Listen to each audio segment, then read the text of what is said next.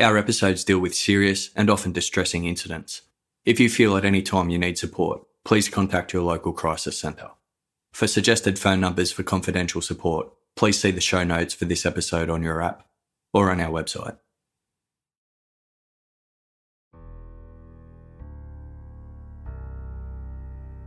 Southern Cross Station is the second busiest railway station in Melbourne, with more than 9 million passenger movements recorded between 2007 and 2008.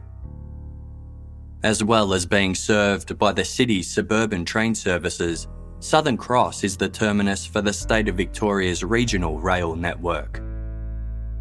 A shopping complex adjoins the station, and underneath is a coach terminal providing buses to interstate and regional destinations, as well as the Skybus shuttle service that travels to Melbourne's Tullamarine Airport. For security purposes, a number of closed-circuit television cameras are placed at strategic locations throughout. On Saturday, September 15, 2007, just after 10 a.m, an elderly Chinese couple were walking through Southern Cross Station when they noticed a female toddler standing alone near the escalator. She was of Asian appearance and looked to be around 3 years old. She had short dark hair cut in a bob and wore a red denim hooded jacket, an aqua-coloured vest with a red and pink diamond pattern, and bright pink corduroy pants. Thinking the toddler might have been lost, the couple approached and attempted to speak to her. When she didn't respond, they beckoned a Victoria Rail employee named Marino Mashuglu over to see if he could help. While trying to speak with the child, Marino patted her on the head and immediately noticed that her hair was very greasy, as though it hadn't been washed in some time. There was no sign of any frantic parents looking for their lost child, so Marino decided to summon police to the scene. Responding officers also attempted to communicate with the child, but she was either unwilling or unable to tell them her name. Noticing that the vest she was wearing was made by a popular children's clothing brand called Pumpkin Patch, they decided to nickname her Pumpkin until a proper identification could be made. The girl's clothing provided no real clue to her identity, as although the Pumpkin Patch brand was based in New Zealand, it was sold widely throughout Australia. Despite her unwashed hair, Pumpkin appeared to be a healthy, well-cared-for child who was appropriately dressed in clean clothing. The police took her into their care, hoping she was merely lost and her parents would soon come forward to claim her. When no one did, they scoured CCTV footage from Southern Cross Station and quickly realised that Pumpkin had been deliberately abandoned.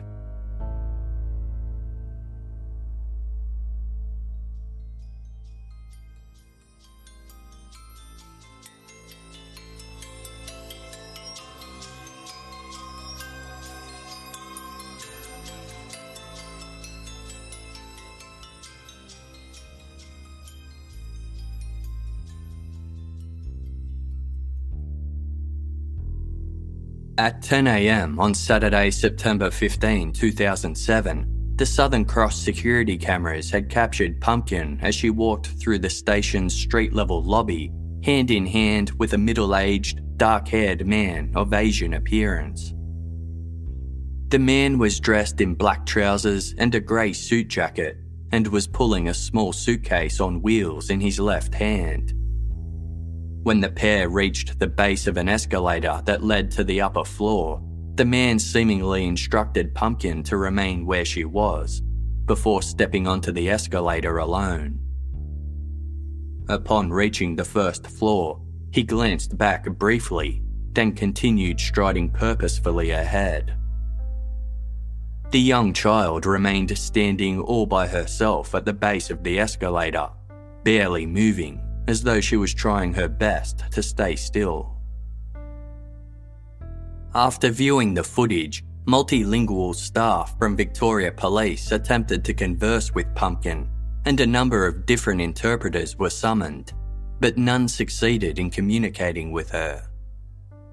The following day of Sunday, September 16, the Department of Human Services arranged for Pumpkin to be placed with an emergency foster family. That same day, the police shared the CCTV footage as part of a public appeal for the girl's parents, extended family members, or anyone who recognised her to come forward. They reported that although Pumpkin had been through a considerable ordeal and wasn't speaking to anybody, she had appeared happy and perky overnight. Media outlets soon started sharing Pumpkin's story in an effort to discover who she was and why she had been separated from her family. Members of the public immediately began contacting Victoria Police to say that they recognised the pair, with a number of calls coming from the neighbouring country of New Zealand. The callers believed the man captured on camera was Naiyin Shui, a 53-year-old martial arts instructor and prominent member of the Chinese community from Auckland, New Zealand. The girl he had abandoned was believed to be his 3-year-old daughter, Chen Shun Shui. One individual reported seeing the father and daughter while on board a flight from Auckland to Melbourne several days earlier, on Thursday, September 13. Police obtained the flight's passenger manifest and examined the list of individuals who had been on board. Based on this information, they confirmed that Pumpkin was in fact Chen Shun Shui, and the man was her father, Naiyin Shui. Further inquiries revealed that upon landing in Melbourne, Shui had told custom agents that he and his daughter were visiting the city for a holiday. However, later that evening, when they checked in at a hotel, Shui told the hotel's porter that he was permanently relocating to Melbourne. He had even inquired about the best area to live and where to purchase a car. The following morning of Friday, September 14, Shui had visited a travel agency in Melbourne's central business district and attempted to book a flight to the US city of Los Angeles that evening. When the travel agent informed him there weren't any direct flights available, Shui queried about connecting flights from other locations, before settling on a direct flight from Melbourne to Los Angeles scheduled for the following day. Approximately 24 hours later, he abandoned Chen Shun at Southern Cross Station and made his way to Melbourne Airport. There, after he successfully passed through a security checkpoint, CCTV cameras caught him smiling widely and flashing 2 thumbs up. By the end of Sunday, September 16, police had solved the mystery of Chen Shun's identity, but 2 new questions had sprung up in its place. They now had to figure out why Naiyin Shui had left his daughter alone at a busy railway station, and the whereabouts of his wife and Chen Shun's mother, 28-year-old Anan Liu.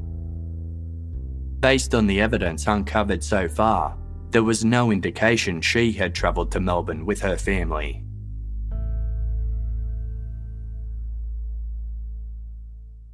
Anan Liu was born on February 20, 1979 in Changsha, the capital city of China's Hunan province. She was the only child to prosperous parents and grew up to have a range of interests, including reading, listening to music, singing karaoke, and watching films. Her all-time favourite movie was Chinese Odyssey, a 1995 2-part feature based on a classic 16th century novel set during the Ming Dynasty. As well as having an interest in pop culture, Anan was an active person who played badminton and enjoyed going out driving. Having lived her entire life in a bustling, populous city, Anan often dreamed of visiting an idyllic island or forest, and also hoped to move overseas one day. In April 2002, At the age of 23, she achieved both goals by moving to New Zealand, a small island country renowned for its striking natural beauty. Anan had applied for a student visa to study English, and she set herself up in the city of Auckland on the country's North Island. At the time, Auckland was home to a rapidly growing Chinese community, but its insularity and disconnection from New Zealand's broader population meant that many new arrivals battled with feelings of isolation. Those like Anan, who had difficulty speaking English, struggled even more. Although she was happy to be in New Zealand, Anan often felt lonely in her new home. She initially moved in with another woman, but in early 2003, she began renting a room at the home of Nyan Shui, who was aged in his late 40s at the time. Shui was born in 1954 in the city of Tiling in northeast China. During early adulthood, he worked as a middle school physical education teacher and lived for a time in Los Angeles. He eventually returned to China, where he married his first wife, and in 1981, the two had a daughter they named Grace. 9 years later, Shui immigrated to New Zealand alone, leaving his family behind.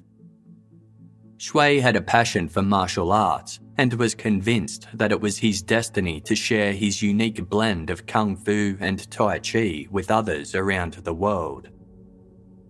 After moving to Auckland, Shui began holding martial arts classes in a Chinese restaurant where he predominantly taught Wu-style Tai Chi. His program was a success, and he soon upgraded to a larger venue in Auckland's central business district, before eventually relocating his school to a sprawling parkland in the inner city suburb of Epsom. He told his students he had learned his martial arts skills from a man with a long white beard whom he had encountered when playing in the mountains as a child. The fairy tale-like story was eventually published in local Chinese language newspapers, drawing more students and increasing Shui's business. Within a few years of arriving in New Zealand, Shui obtained citizenship and became something of a local celebrity in Auckland's Chinese community. In 1998, he further enhanced his own mythos by self-publishing an autobiography titled The Pearl of Wu-style Taiji. In the book, Shui claimed to have been conceived by magic. Before he was born, his aging, childless mother allegedly went to a temple to pray for a son. While there, she had a vision in which an elderly man told her she would have a baby boy who would grow up to be a great and successful man. Shortly afterwards, she became pregnant. In early 2003, Shui took Anan into his home as a boarder on the condition that she clean the house in exchange for her room. Shortly into this arrangement, Anan confided that her student visa was due to expire. She wanted to stay in New Zealand but couldn't afford the tuition fees required to continue studying, and therefore wouldn't be able to renew her visa. Shui was aware that marrying a New Zealand citizen would be an alternative way for Anan to remain in the country, and suddenly proposed to her in a roundabout fashion by asking, "What about me?" Even though there was a 25-year age difference between the two, Anan felt she didn't have any other options if she wanted to stay in New Zealand. She agreed to marry Shui, believing that his many accomplishments and high standing in the community were worthy qualities in a husband. The pair began a romantic relationship, and on July 28, 2003, they were married at an Auckland registry office. On the day of their wedding, Anan was already 4 months pregnant with their first child. In September 2003, Anan applied for New Zealand residency. 3 months later, on December 22, she gave birth to Chen Shun. Shui was reportedly disappointed that the baby wasn't a boy, but Anan adored her, and the mother and daughter became inseparable. To those who knew Anan, it made no sense that she would stay in New Zealand while her husband took their daughter to a foreign country. On Monday, September 17, 2007, the day after Victoria Police confirmed Chen Shun's identity, she finally spoke her first words to authorities by asking for her mother. Victoria Police had been in touch with their counterparts in Auckland, who set about trying to contact Anan Liu.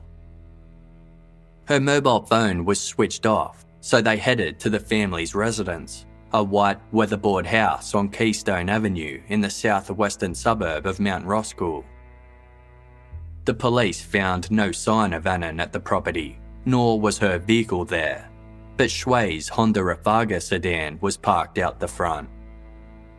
Police also checked Anan's bank accounts and discovered there had been no activity since Monday, September 10, 2007. On Tuesday, September 18, investigators publicly urged Shui to contact law enforcement. They confirmed they were working to track him down with the International Criminal Police Organisation, better known as Interpol, and openly labelled his fleeing with Chen Shun as a kidnapping. That same day, police found Anan's car parked at Auckland's International Airport, though they were certain she hadn't left the country. CCTV cameras at the airport had captured Shui and Chen Shun checking in and proceeding through customs, but there was no evidence to indicate that Anan had ever been there. The police returned to the family's Mount Roskill home and cordoned it off in anticipation of a forensic examination. At 9 o'clock that night, a search warrant was issued for the property and for Shui's vehicle. Investigators examined the residence more closely, but found nothing of note. Shui's car was towed to a secure location and given a preliminary examination, but nothing of interest was found. A more thorough search was scheduled for the following day. On Wednesday, September 19, additional police officers in Auckland were briefed on the case, and at 1 p.m, an extensive forensic search of Shui's Honda Rafaga commenced. Once investigators gained access to the car, they opened its boot and immediately made a shocking discovery. Inside was the body of a young woman of Chinese ethnicity, covered with a dressing gown. Beneath the gown, the woman was naked except for a pair of gloves. A yellow necktie was wrapped around her throat, and red women's underwear and a jacket were found lying next to her body. Inside one of the jacket's pockets were 2 men's rings, one of which was a wedding band. The body was positively identified as Anan Liu, and an autopsy was carried out the following morning. It was determined that Anan had been strangled to death with the yellow tie, most likely as the killer stood behind her. She had been wearing a pendant around her neck, which had compounded the strangulation. At approximately 3 o'clock that afternoon, the police publicly confirmed that Anan's body had been found. They withheld the cause of her death, but noted it had occurred following a violent incident, and that Anan's husband, Nyan Shui, was the prime suspect. As the police had taken 2 days to discover Anan's body, which had been inside her husband's car parked outside their home, some criticised the Auckland police for what they perceived as an unnecessarily slow response. A former high-ranking officer told the media the delay was, quote, absolutely appalling, and noted it was possible that Anan may have still been alive when she was first placed in the car's boot. While New Zealand's Police Commissioner Howard Broad admitted that the officers didn't initially believe the car to be of any importance, the Auckland Police defended their actions. Detective Senior Sergeant Simon Scott, who was heading the case, clarified that the delay was due to having to wait for the proper search warrant. He explained, quote, "We haven't had the keys for that vehicle. It's just not a matter of breaking the windows and getting in. These things don't take minutes. They could take days or weeks." Many of the family's acquaintances told investigators that Anan and Shui had appeared content and well-adjusted. They described Anan as a kind but quiet person who embraced motherhood and helped her husband by driving him to and from work each day. However, others had their doubts about the couple's relationship. A friend of Shui's told investigators he suspected the marriage wasn't based on love, but was rather transactional in nature. Shui had been attracted to Anan's youth and beauty, while she had seen him as a means to stay in New Zealand. Shui's friend believed that the significant age difference between the couple ensured marital problems were inevitable. A male neighbour told a journalist for the New Zealand Herald newspaper that Anan was friendly and would often say hello. In contrast, Shui didn't speak to his neighbours and appeared, quote, "a bit kooky," often collecting the mail dressed only in his underwear. It was also revealed that during a trip to China to visit her family with Chen Shun, Anan had an intrauterine contraceptive device inserted to prevent any future pregnancies. Once she obtained New Zealand residency in December 2005, she refused to continue sharing a bed with Shui. It also came to light that in March 2006, a film student and martial arts enthusiast named Xia Hung had made a 9-minute documentary about Shui titled Kung Fu Father. It was supervised by a filmmaker named Tony Wright, and portions of the documentary were filmed in Shui and Anan's home.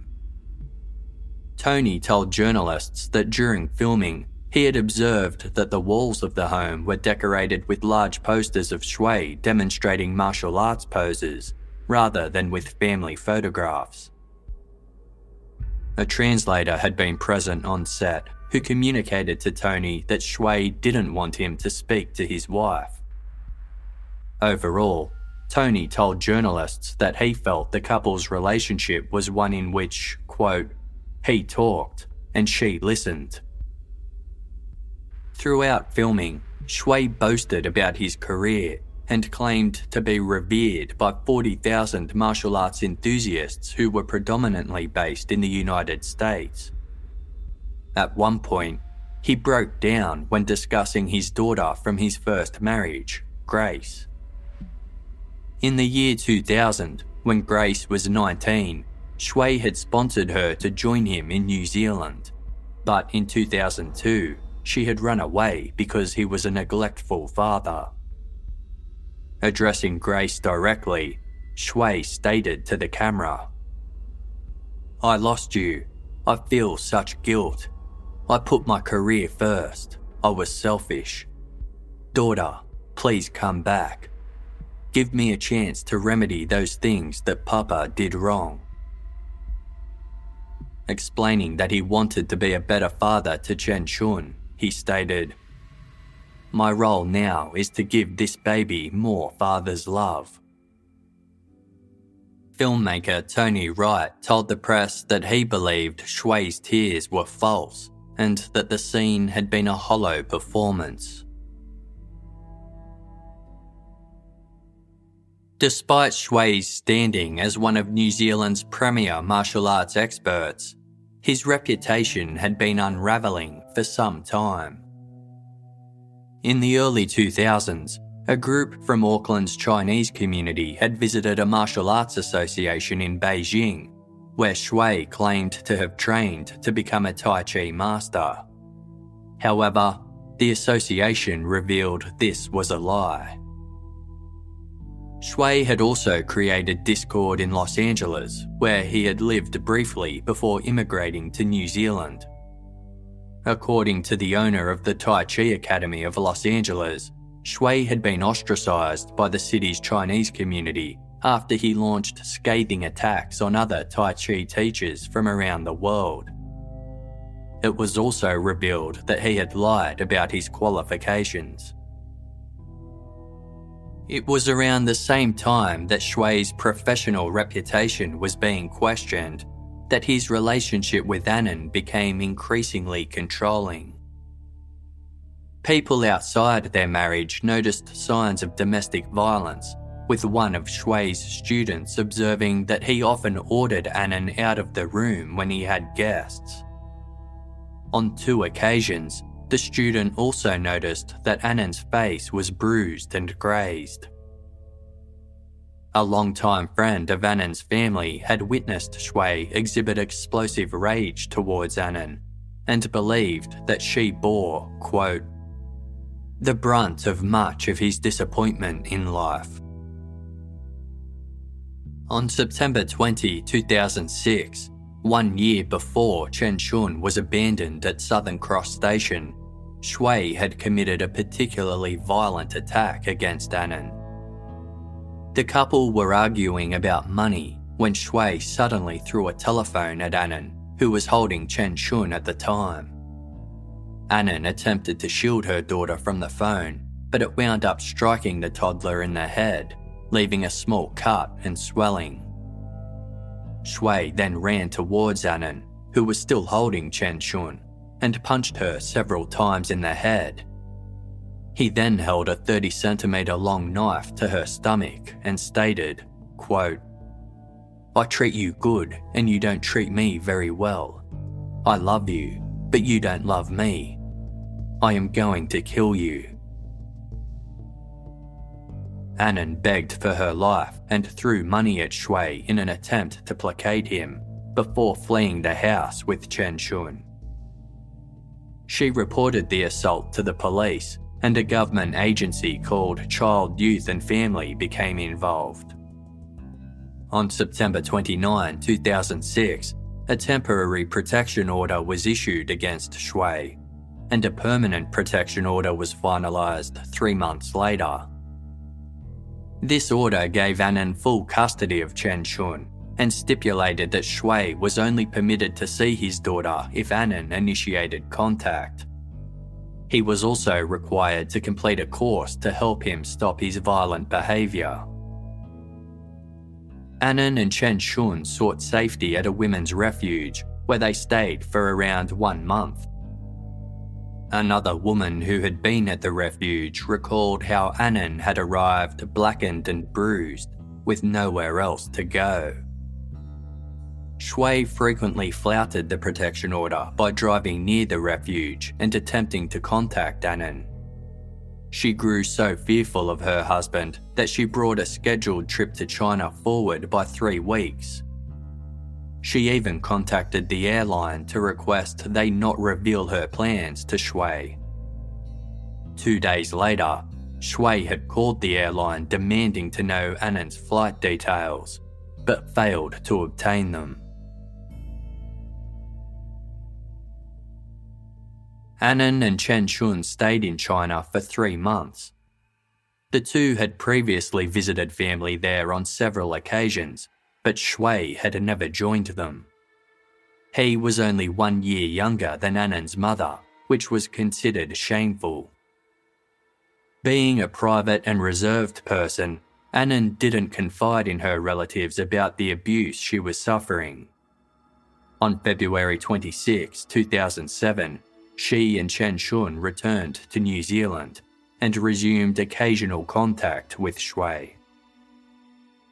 Shui was eager to improve his reputation after rumours had spread about his martial arts career, and in early 2007, he acquired ownership of a Chinese-language newspaper called Chinese Times. Anan was a talented writer, and Shui offered her a role as a reporter, with some acquaintances speculating that he used the publication to lure Anan back into his life. Shui attempted to restyle himself as an important media figure in Auckland's Chinese community, but his newspaper struggled to generate income and wasn't particularly successful. He prioritised advertising revenue over quality journalism and continually lowered the cost of placing ads in his paper in order to attract more clients. On June 20, 2007, 9 months after the attack on his family, Shui finally fronted the Family Violence Court in Auckland. He pleaded guilty to charges of assault against Anan and Chen Shun and to using threatening words against Anan. The probation service recommended that Shui be jailed, but Judge Phil Recordon ordered a 1-year suspended sentence instead, thus releasing Shui back home. Anan and Chen Shun were provided with no further protections or support. Later that month, Anan and Chen Shun flew to New Zealand's capital city of Wellington, located 642 kilometres south of Auckland. While Anan's reasons for doing so aren't entirely known, it has been speculated that she was attempting to escape her husband. Once in Wellington, the mother and daughter boarded at the home of a truck driver named Wei Hong Song. Feeling miserable and isolated, Anan began keeping a blog as a way to express her feelings. The first entry was dated July 12, 2007 and was written in Mandarin. An excerpt read, "Can't find someone to love and can't find someone to love me. What meaning is there to go on living? To live is to continue suffering." Eager to find love, Anan signed up to several dating websites. In her profiles, she stated she was seeking friendship and true love in what she called a hard, uncontrollable, and lonely life. She soon commenced a 2-month fling with a 39-year-old married artist whose wife was away. On August 18, 2007, the relationship ended when the man's wife returned. Anan later wrote about her heartbreak on her blog, saying, "I have to escape from this love because if I can't get the whole thing, I'd rather have nothing. It's really painful for me. I cried. But there is a kind of love called letting go forever. I don't want to hurt another innocent.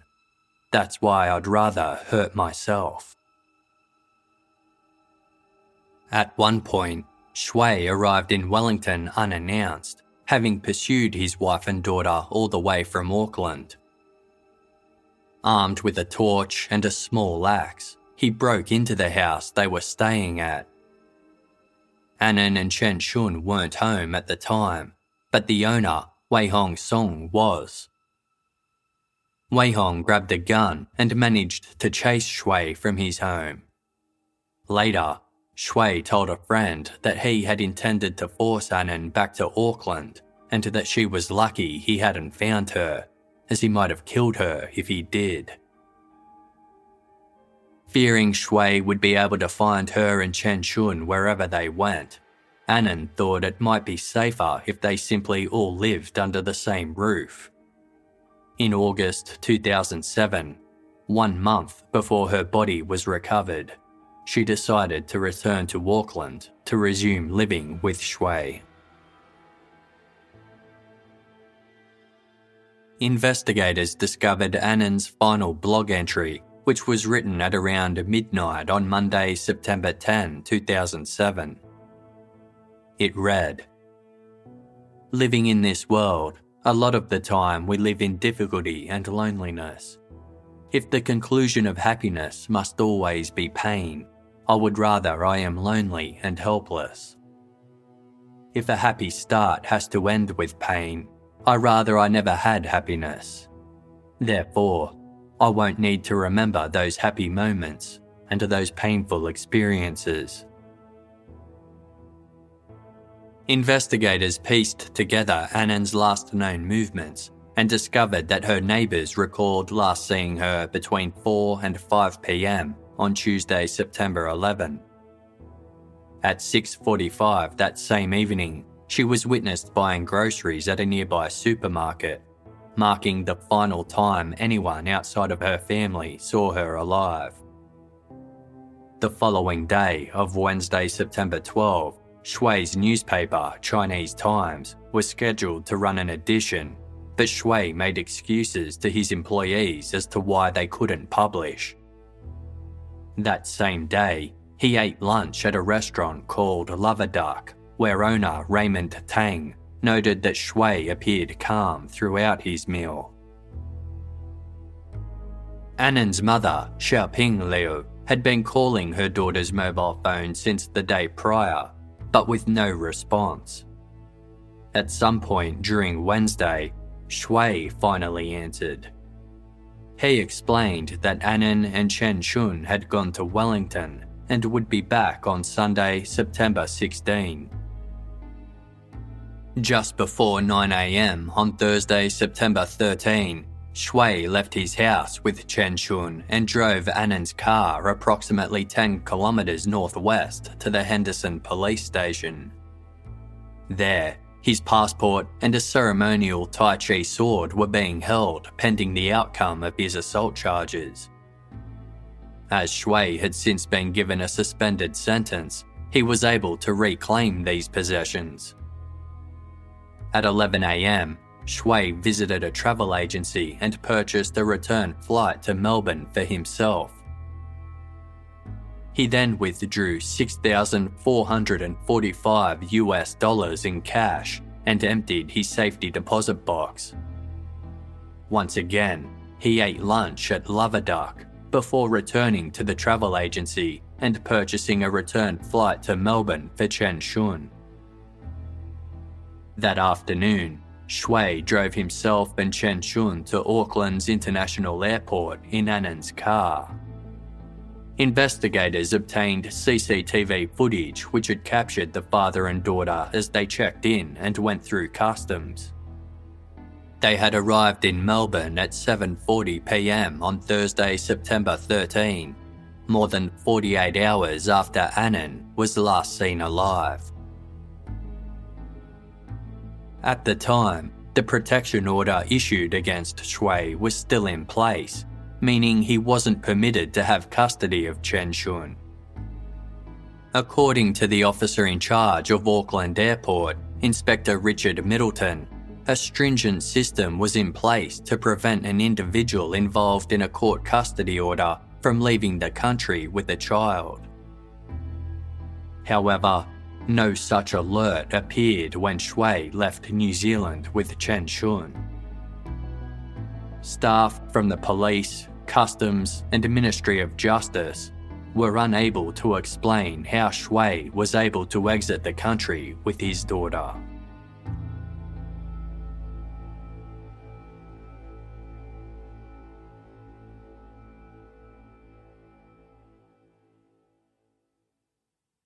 Grace, Shui's 26-year-old daughter from his first marriage, was still living in Auckland, less than 2 kilometres from her father's home. She maintained no contact with him, as Shui's claim that Grace had run away after he sponsored her to move to New Zealand was false. The truth was that 2 months after her arrival, Shui had travelled to Los Angeles, leaving the then 19-year-old alone to fend for herself in a foreign country where she couldn't speak the language. Grace had begged her father for financial support, but he had refused. To get by, she managed to find work in fast food restaurants before eventually meeting a New Zealander named Shane and completing a financial degree at the University of Auckland. She and Shane then married and had a baby boy. In July of 2007, Grace and Shane had seen Shui at a local restaurant, but promptly left without speaking to him. It wasn't until she saw the news reports that her father was wanted on suspicion of murdering his wife and abandoning his young child that Grace even knew she had a half-sister. Feeling heartbroken by this news, she issued a public plea, asking for her father to return to New Zealand. She told reporters that Shui could be kind when things were going well, but that, quote, difficult times reveal the character of the person, and Shui is somebody that you don't want to upset. To help provide financial assistance for her half-sister, Grace established a trust for Chen Shun called the Little Pumpkin Trust. She told reporters that she and her husband were considering adopting Chen Shun, but they also understood that Anan's parents may want to take their granddaughter home to China. In Melbourne, the Victorian Department of Human Services made a joint decision with its New Zealand counterpart, Child, Youth and Family, to repatriate Chen Shun to Auckland. As soon as her grandmother, Anan Liu, had been informed of Anan's death, she immediately made plans to travel to New Zealand to collect her granddaughter. On September 25, 10 days after Chen Shun was abandoned, the two were reunited in Auckland, where photographers captured the moment the pair wrapped in a tight embrace. Speaking via an interpreter, Xiaoping told ABC Radio that she wanted to take her granddaughter back to China, stating, "She has got nobody apart from me. Anan was my only child, and she is my only granddaughter. I will do my utmost to bring her up. She has called me grandma since she was very young. She has lived in my home in Hunan. Everyone in my family loves her." A New Zealand judge ordered that Xiaoping be given leave to apply for a parenting order. He also ruled that Grace be permitted to have contact with her half-sister by telephone, email, and visits when possible.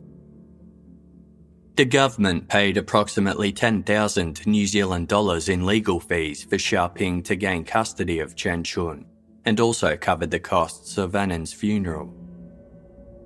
While Xiaoping and Chen Shun waited for the legal process to clear, Auckland police attempted to entertain them by taking them to visit a vineyard and see a butterfly show. On October 7, 2007, after spending 12 days in New Zealand, Xiaoping and Chen Shun returned to China with Anan's ashes. In an open letter, Xiaoping expressed her gratitude to New Zealand's police, government, and the public for their support and kindness. Meanwhile, Nyin Shui had been labelled a fugitive, and authorities in both New Zealand and the United States were on alert. Customs records revealed he had entered Los Angeles on September 15 under the Visa Waiver Program, which permitted citizens of New Zealand to visit the United States for 90 days without a visa. After the discovery of Anan's body, a warrant for Shui's arrest had been forwarded to Interpol's United States office, and a red notice was issued. A task force was formed that included the US Marshals Service, the Federal Bureau of Investigation, immigration officers, the Los Angeles Police Department, and New Zealand Police. Investigators soon discovered that upon Shui's arrival to the United States, he had briefly stayed at a cheap motel in Los Angeles' Chinatown district, but after that, the trail went cold. On September 25, the US Marshals Service published a wanted poster with Shui's details that appealed to the American public to report any information regarding his whereabouts. The poster indicated that Shui was 53 years old with black hair and brown eyes, standing at 5 feet 7 inches tall and weighing 200 pounds. It was warned that he should be considered armed and dangerous and could be hiding anywhere in the country. A reward of $10,000 was also offered by the New Zealand police for information leading to an arrest. A press conference was held at the US Marshals Command Center in Los Angeles, with journalists from New Zealand, Australia, and Chinese American newspapers in attendance, as well as news crews from LA television stations. By this time, Shui had been on the run for 10 days. US Marshal and Commander of the Regional Task Force, Tom Hessian, told those assembled that there was nothing to indicate that Shui had left Los Angeles. He stated, quote, "He's in our country. We want to get him, and we're going to send him back to New Zealand." One journalist asked why the Interpol Red Notice had been issued only after Anan's body was identified, which was 4 days after Shui had fled to Los Angeles. New Zealand's Police Liaison Officer, Superintendent Neville Matthews, responded, "What I can say to you is it was expedited extremely quickly, much more quickly than we have done in the past." When the journalist continued to probe, Chief Hessian asked, "Frankly, sir, are you just trying to bash the officers?" Chief Hessian said he was confident that the US authorities would capture Shui. He cautioned civilians against taking matters into their own hands if they spotted the fugitive, stating, quote, "We do not know his state of mind. We do not know whether he is extremely violent or whether he has armed himself in some way. I don't want to see anybody get hurt."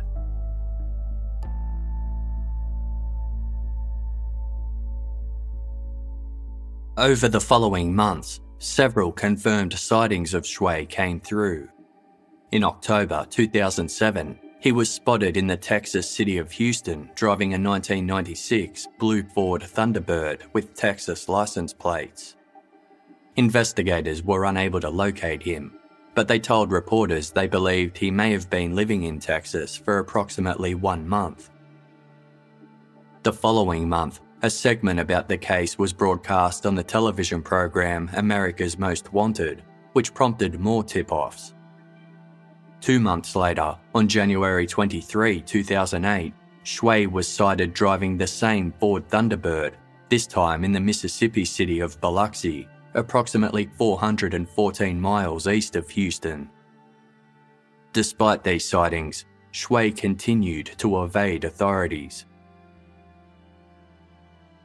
In February 2008, 400 miles northeast of Biloxi, in the Georgia city of Chambly, a group of 6 Chinese Americans befriended a newcomer who was looking to settle down locally. The man had introduced himself as Mr. Tang, a masseur who was eager to set up a massage business nearby. He was sharing a room with one of the individuals, a man named Gyson Wu. Gyson liked Mr. Tang as he appeared to be friendly, although he often talked and cried throughout the night. On Saturday, February 23, Mr. Tang offered to show his new group of friends some kung fu poses, and one that he demonstrated caught their attention.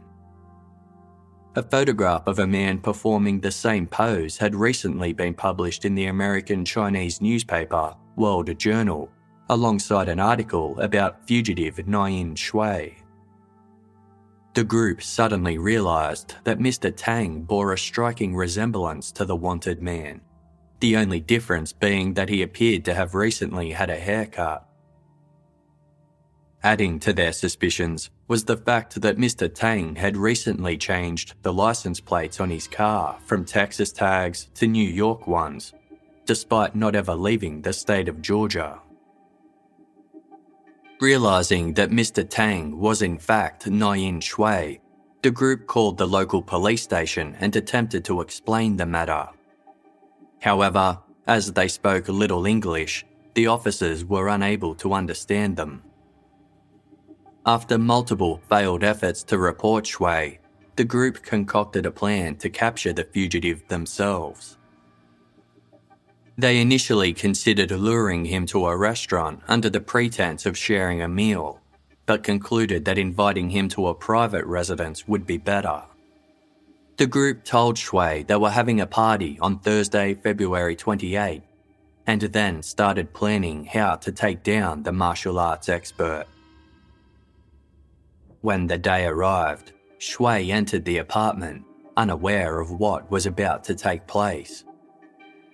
One of the men was a skilled footballer, and he swiftly kicked Shui, while the remaining 5 friends tackled him to the ground. Shui struggled violently and attempted to strike his attackers with his elbow, but they managed to remove Shui's pants and used them to hogtie his legs and arms together. The 5 men of the group sat on Shui, while the one woman, Ms. Chan, called the police. When officers arrived at the scene, the group showed them the newspaper article about Anan Liu and relinquished their hold on him. Although Shui was having some trouble breathing, he was otherwise unharmed. The attending officers searched the restrained suspect and discovered his New Zealand driver's license, as well as $6,500 in cash. He was promptly placed under arrest and taken into custody at the Chambly police station. In a subsequent press conference, Chief of Chambly Police Mark Johnson told the media that although Shui was somewhat dirty and smelly, he appeared to be in good health. Chief Johnson added, quote, "It's not a pretty picture for the martial arts expert. He ended up with his pants around his ankles and tied up." The police praised the group for their successful citizen's arrest and noted that they would be nominated for an award for their bravery. One of the individuals involved with the arrest told the press, quote, "I am not a hero. As a Chinese person living overseas, I feel I have the responsibility to help catch him." The arrest of an international fugitive was a significant moment for the small city of Chambly, which had just 22 police officers overseeing its population of 10,000. A spokesperson for the police department called it a once-in-a-lifetime event and said his officers were, quote, "pumped about it." The relevant agencies were informed of the arrest, and Shui was later transferred to the nearby DeKalb County Jail to await deportation. As he had already overstayed the 90-day visit permitted under the visa waiver program, he could be deported back to New Zealand without the need for a lengthy and drawn-out extradition process. A little over a week after his capture, US authorities escorted Shui, who was manacled by the wrists and ankles, on a flight back to Auckland. He arrived on Monday, March 10, 2008, and appeared before a judge the same day. Anan Liu was charged with the murder of his wife Anan Liu, and bail was denied. Detective Senior Sergeant Simon Scott told reporters, quote, "We're just happy to have him back in New Zealand. Over the next few weeks and months, we'll look at the evidence and consider further charges in due course." A preliminary hearing to determine whether there was enough evidence to send Shui to trial was scheduled for September. In the lead-up, Shui's barrister, Chris Comiskey, revealed that his client intended to argue that he was being framed. According to Shui, a man Anan had met several weeks prior to her death was responsible for the murder and had then hid her body in Shui's car to pass the blame. Upon learning of the man's plot, Shui had panicked and fled the country with Chen Shun. Mr. Comiskey stated that he would be hiring a private investigator to track down the individual for questioning. On September 3, 2008, Shui's preliminary hearing began in Auckland's District Court. The prosecution presented evidence that after a series of steadily escalating violent incidents, Anan had died of ligature strangulation at the hands of her husband. Shui openly wept as the pathologist detailed how Anan's body had been found in the boot of Shui's car with a yellow tie wrapped around her neck. 6 other witnesses also gave evidence, but due to strict restrictions regarding media coverage of the hearing, their testimonies were not made public. After 2 days, the 2 justices of the peace presiding over the hearing determined there was enough evidence to send Anan Liu to trial for the death of his wife. He was ordered to remain in custody until his trial in Auckland's High Court.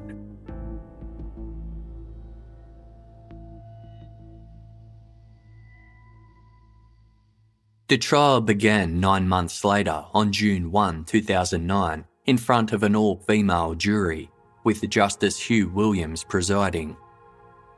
Prosecutor Aaron Perkins informed the court that Shui's marriage to Anan had not only been loveless and cold, but was also marred by abuse and violence. He called 95 witnesses to the stand as part of his case, including Anan's mother, Xiaoping, who gave evidence from China via video link and a translator. Clearly grief-stricken, Xiaoping explained that she had never met her son-in-law in person and had only spoken to him twice over the phone. Around September 11, 2007, the last day Anan was seen alive, Xiaoping had tried calling her daughter's mobile phone repeatedly because she hadn't heard from her and had a, quote, bad feeling. Shui had eventually answered the phone the following day and told Xiaoping that Anan had gone to Wellington with Chen Shun. Although Xiaoping had been suspicious of Shui, his answer placated her and she felt somewhat reassured. At the conclusion of her testimony, Judge Williams inquired after the well-being of Chen Shun. Xiaoping gave a heated and tearful response in Mandarin, which was not translated for the court as it was deemed too controversial. The court was presented with the CCTV footage recorded at Southern Cross Station, which showed Shui abandoning Chen Shun before making his way to Melbourne Airport. Evidence was also presented about the discovery of Anan's body, as well as her injuries and cause of death, with Mr. Perkins contending that Shui had strangled his wife with his own tie before dumping her body in the boot of his vehicle. However, as no blood or sign of a struggle had been found anywhere in the couple's home, Mr. Perkins acknowledged that investigators had been unable to find evidence as to where Anan had been murdered. Forensic scientist Sally Ann Harbison told the court that Anan's underwear, which was also recovered from the boot, contained the DNA of 3 males. She noted, quote, "The major components correspond to Shui's DNA, with the minor trace components present from at least 2 further male individuals. Shui's DNA was also found on the tie, along with DNA from one of the mystery men." Ms. Harbison confirmed that DNA could survive a washing machine cycle, but clarified that, quote, "It is unusual and it would be surprising to find so many contributors." Once again, the defence presented Shui's claims that another man was responsible for Anan's death, which they argued was the result of, quote, "rough sex gone wrong." Shui's barrister Chris Comiskey told the court that Anan had developed feelings for Wei Hong Sung, the truck driver she had boarded with in Wellington after escaping the violence in her home. To support his case, Mr. Comiskey read aloud from an online conversation Anan had with a friend. In it, Anan said she'd never been interested in sex prior to meeting Wei Hong Sung, but she had developed a crush on him that made her feel, quote, "sexually ferocious, like a wolf." Wei Hong testified that he and Anan never had a sexual relationship. Regardless, Mr. Comiskey used the ambiguity of Anan's message to support Shui's defence that Anan had died as a result of erotic asphyxiation, a type of sexual activity that involves cutting off an individual's air supply. Mr. Comiskey asked pathologist Timothy Kohlmeyer whether it was possible that Anan's death had been an accident. Mr. Kohlmeyer initially stated he couldn't answer that question, but then remarked, "If an answer is required, I can only say it's possible." Nguyen Shui listened intently to the entirety of the trial via a translator, but did not take the stand to testify in his own defence. On Friday, June 29, more than 4 weeks after the trial had commenced, the jury retired to consider their verdict. They deliberated for a day before returning to court around midday on Saturday, June 30, finding Nyin Shui guilty of murdering Anan Liu. When the verdict was read aloud, Shui raised a fist in the air and cried out, "Unfair! I'm innocent! I'm innocent!" He was restrained by guards, but continued his outburst by repeatedly shouting, "Unfair! Unfair! Really unfair!" He struggled as 2 security guards escorted him from the courtroom. Sentencing took place a month later on July 31, 2009, with Shui remaining subdued throughout the proceedings. Judge Williams noted that Shui was only able to concoct his defence that another man was responsible for Anan's murder because the prosecution was required to disclose the information about the DNA fragments from 2 unknown males being recovered from Anan's underwear and the tie around her neck. However, Judge Williams clarified that the amount of Shui's DNA found on those items far outweighed the smaller traces belonging to the 2 unknown persons.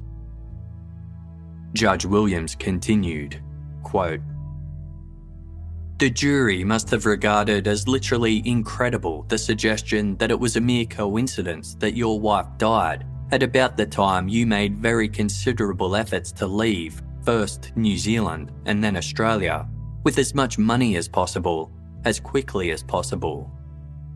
The pointers to your having murdered your wife, though circumstantial, were very significant indeed. The pointers towards another man or men having murdered her were slight."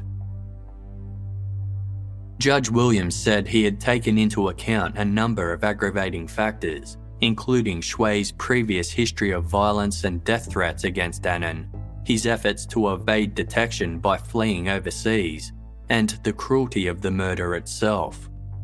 Quote, "Anan was killed by strangulation. Everyone has choked on occasions and knows how frightening it is to be unable to breathe, even for only a few seconds. Here, you subjected your wife to about 45 seconds of what must have been excruciating terror whilst you were garroting her until she lost consciousness. And your determination to kill her was such, you continued to apply pressure to the tie for about another 2 to 3 minutes to ensure she died." Judge Williams also noted Shui's cruelty in abandoning his young daughter in a foreign country, but acknowledged this wouldn't impact sentencing as it wasn't included in the charges against him. He sentenced Shui to life in prison, the mandatory sentence for murder in New Zealand, but with a minimum of just 12 years before he would be eligible for parole. Shui was removed to serve his sentence at Rimataka Prison in Upper Hutt, 650 kilometres south of Auckland. Outside court, Shui's barrister Chris Comiskey told the media that his client maintained his innocence and would soon be lodging an appeal. He added that Shui was sorry for abandoning Chen Shun, stating, "He regrets that, and he will regret that all of his life."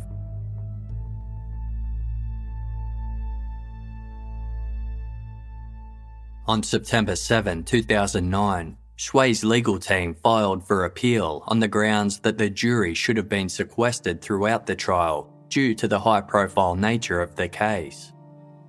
A provisional appeal date was scheduled for May 4, 2011, but on April 29, just 5 days before the hearing was set to commence, Shui's legal team filed papers abandoning the appeal for unreported reasons. Despite this, Shui continued to insist upon his innocence.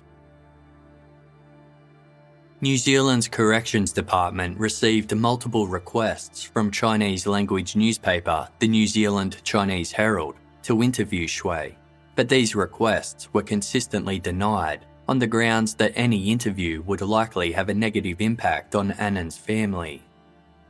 Regardless, in 2010, a reporter informed the Corrections Department that the publication had received a 10-page document authored by Shui. 2 years later, in 2012, a book based on this document was published by the New Zealand Chinese Herald, titled "I Was Not the Murderer." In the book, Shui argued for his innocence, with one excerpt reading, "The whole world has accused me of being a murderer, but I dare not even kill a chicken, not to mention kill my wife."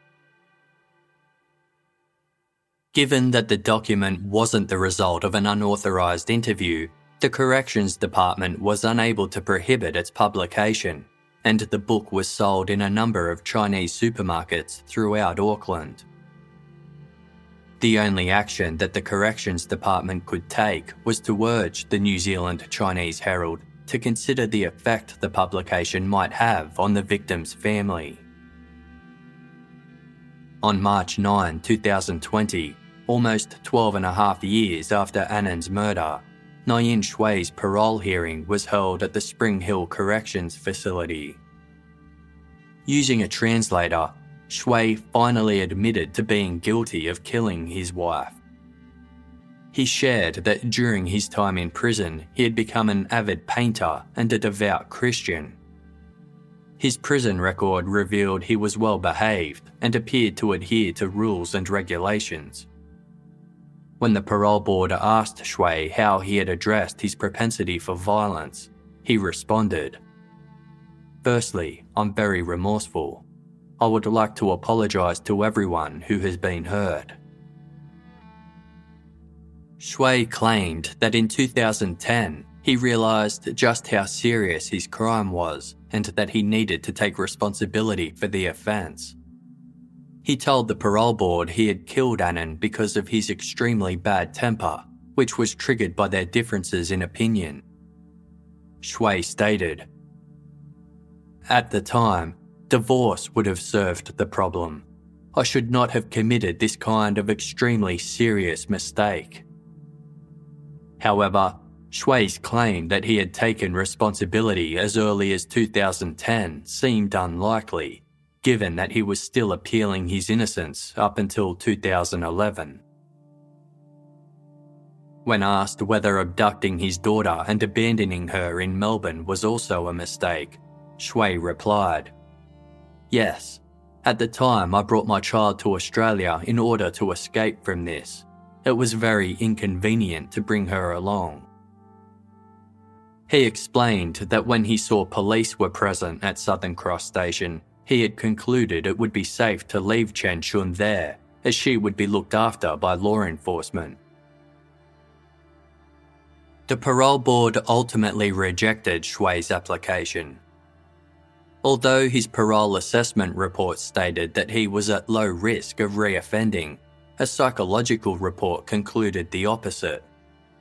Moreover, if released, Shui would be required to undertake a group rehabilitation program that was conducted entirely in English, and it was determined that his English was not fluent enough for him to participate.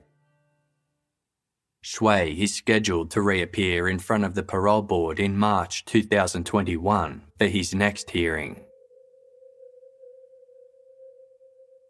Following Shui's arrest and conviction, New Zealand's Family Violence Court came under scrutiny as politicians and the public questioned why he had ever been in a position where he could harm his wife, given his history of domestic violence. In 2009, then Mayor of Waitakere, Bob Harvey, spoke out against Judge Phil Recordon's decision to give Shui a suspended sentence for his brutal assault against Anan, stating, "I'm absolutely bloody appalled. I feel sometimes the court system fails families, it fails women, and this is a real example of that.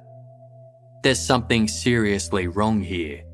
Too many people, for reasons I cannot understand, are let off with warnings and a slap on the wrist, and it's got to stop." Judge Recordon refused to comment on the grounds that, quote, constitutional convention required that judges don't discuss specific cases in the media. Chief District Court Judge Russell Johnson came to Judge Recordon's defence, telling reporters that prison sentences weren't suitable for a large number of cases brought before the Family Violence Court, and may actually deter victims from reporting their abusers. As Shui had no previous convictions at the time, Judge Recordon had been attempting to give the family their best chance at reconciling and had no way of knowing that tragedy would result. Despite this assertion, Shui's abusive and controlling behaviour towards Anan met a number of key risk factors that were outlined in a 2007 New Zealand report on domestic violence risk assessments. Titled Living at the Cutting Edge, the report found that a recent or planned separation often precedes a domestic violence homicide, as does escalating levels of violence and controlling behaviour.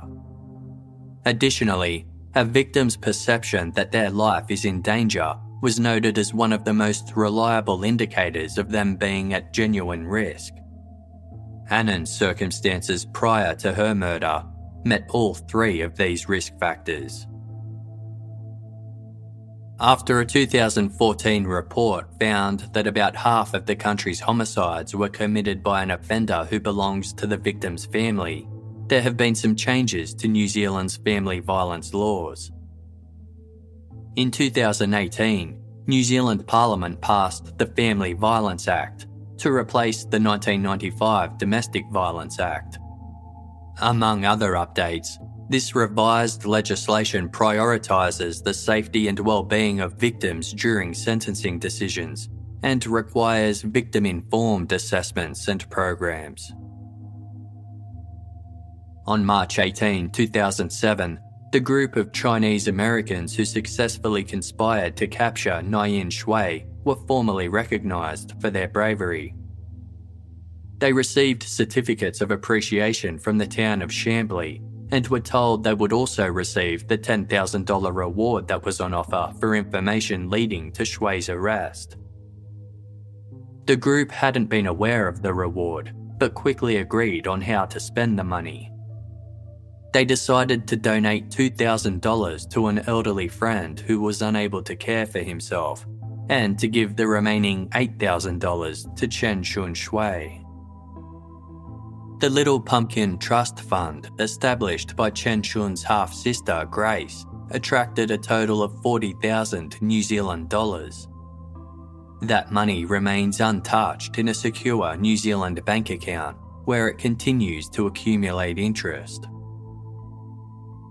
After returning to China in 2007, Chen Shun settled into her new life and has thrived ever since. Friend of the family Pansy Wong stated, "She's a very mature and sensible girl. She's been to her mum's grave to pay her respects." Chen Shun's family have expressed their desire to give her as much privacy as possible, but have also shared their gratitude to New Zealanders for their support.